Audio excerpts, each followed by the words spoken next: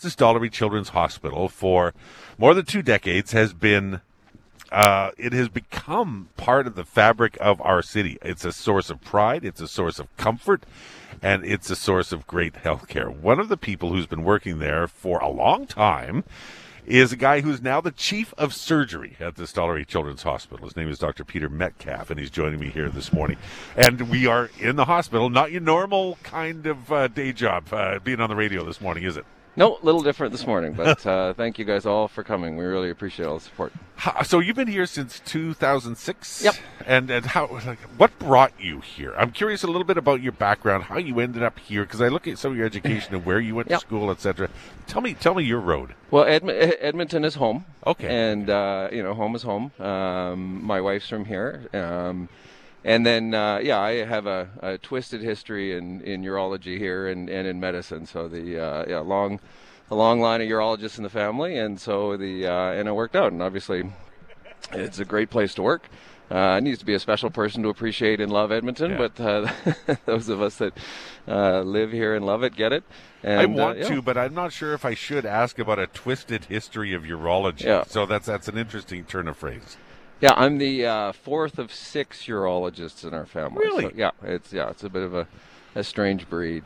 So you have a specialty, but you end up becoming chief of surgery. Yeah. How does that work?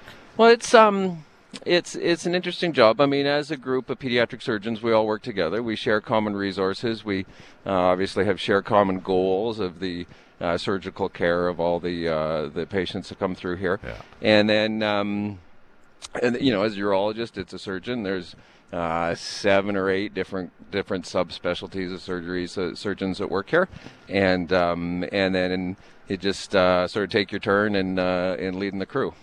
And periodically, you end up having to work together, so different specialties come together. No, and that's one of the things that, being a bit of a smaller group, there's about 29 core surgeons plus other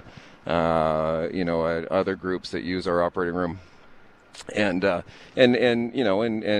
essence of pediatric patients is they may have multiple things going on at once, and so be that teamwork preparing for an operation. We're pretty subspecialized and sort of all operate on the urinary tract, others in the GI tract or the brain or the heart, and so you can't work in isolation, and sometimes certain diseases affect multiple systems, and so there's a lot of preoperative planning sometimes that comes in, or as much as we can, if a child happens to need a couple of different unrelated surgeries, we'll try figure out how to do it at the same time. And when you're talking about a plan, the plan is to have a standalone hospital. Yeah. Right now, we are a hospital within a hospital, Yeah. and I think most people in Edmonton are familiar with what it looks like. That wasn't the case when it first sort of kicked into gear. I'm curious about how far the Stollery has come. And I know you can probably speak to your experience from when you arrived, but to now.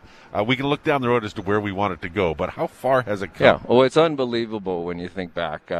Thanks for reinforcing how long I've been here. You're welcome. I do remember Daryl McIntyre from growing up, so I'll give you a vote for being here longer. I'm going to need that. I'm going to need that sutured. But when I was in medical school here, there was just a group of kids that hung out on the 4th floor, and then in 2001. The concept of the Stollery Hospital, or with Bob and Shirley Stollery, kind of came to fruition. And the decision was made. Obviously, things weren't great around Alberta at the time, but the decision was made to sort of build a foundation within here, and it's been incredible, right? The growth that's happened, the cardiac program, the transplant.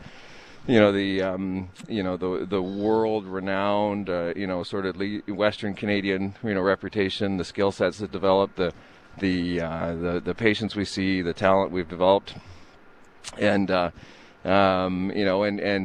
we've just carved out a bigger and bigger footprint, and within this building, and it's to think back to where we started taking over some of the adult ORs, right? Just putting kids in adult beds. Some of the what? Some of the adult ORs, right? Oh, and so, originally downstairs here where our ORs now was just kind of a subset of the adult ORs, and so we just kind of took over some space there, and then have built that out. And 5 years ago, we opened up some more dedicated pediatric ORs and a little more pediatric purposed. Yeah. And that same thing with the beds and the ward, right? And so we're able to build some playrooms into there. There's a school upstairs now and stuff, and that. But it's been developing and becoming something that we can be all very, very proud of. But obviously, there needs to be a little bit more room. Yeah. We're talking this morning with the Chief of Surgery at the Stollery Children's Hospital, Dr. Peter Metcalf. Once again, it's a power hour. If you can get some monthly donations, you'll be able to help out the Stollery Children's Hospital. All you have to do is go to stollerykids.com, call 780-407-KIDS.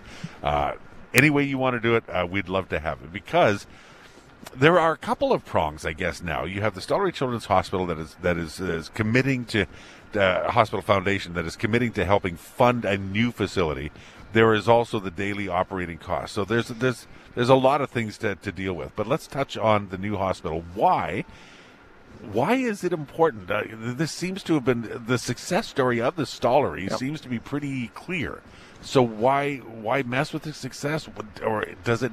Are we victims of success? It's become so good that we need to do more. Victims of success is a perfect group. We've done such a good job, or others have done such a good job over the last 22 years. We've developed the concept of specialized pediatric care, as you were alluding to, with the donations. The pet therapy, the specialized aspects of pediatric care. Our rooms, we need a room for the parents in there. Some children are here for a very long time. Yeah. And with the population expanding, with our footprint expanding, it just gets too hard to keep building within here, right? And a renovation in this hospital is much more difficult. We can't just expand because somebody else has to move. It's not like there's empty rooms around here. And the whole province needs some capacity, right? And so it's not just pediatric beds that were built, but, and then once we vacate this place, obviously there's more room for everyone else to come in too. So it's a you can think of it provincially as a capacity need, certainly from a pediatric standpoint. We need the space. We need the freedom to be able to build and adapt as things change, on our own.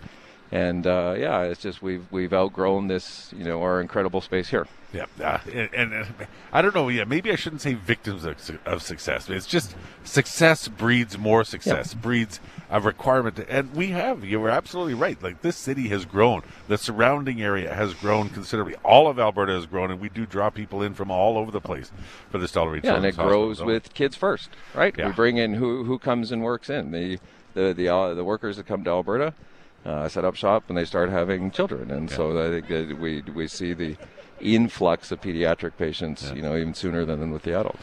How do you, as an Edmontonian, and basically seeing this from the early years, and I won't harp on the early years anymore because that hurt. You know what? I think as a doctor, you have to sort of separate some emotions in some ways, right? You have to compartmentalize some things. But if you look at Pride, do you talk to people about where you work and what you do with the Pride? It's fascinating, right? I mean, it's probably not unlike you, right? I mean, this is your job, as you said in the morning. This is easy for you. Get up and get to talk to people. Yeah. The work part of what we do is what we've trained to do. What we work very, very hard to do, and day in, day out. But it's so fun working with the foundation, meeting others, and talking to them about what we do here that aren't involved in the medical community. And it's just, you see the pride, you see the fascination, you get to tell some stories, and it's very, very special. I appreciate you sharing some of that with us this morning. It's been good. Now what are you going to do? Just dog it for the rest of the day? No, we got a few things going on this morning, a couple of meetings, a clinic. You'll get at it. Dr. Peter Metcalf, really nice chatting with you this morning. Thank you very much for coming. Appreciate it. We're not just here right now. We're here all through the day. Hi, it's Shauna, and I might be a bad parent because my kids think French fries are vegetables. Hey, it's Ryan, and I might be a bad parent because I went out for wings when my wife was in the hospital after giving birth. Johnny here. I might be a bad parent because in my house, the tooth fairy gives pocket change. But we're not alone. Len emailed us and said his 6-year-old daughter's Tarzan moment going from love seat to lazy boy by curtains made him more proud than any dance recital. And Andy left his 2-year-old at the rink. All right, guys, I'm sure we're not alone. Like Andy's kid. For stories and confessions like this, make sure you check out our podcast. It's called Bad Parents, and it's available wherever you get your podcasts. I left a glove at the rink.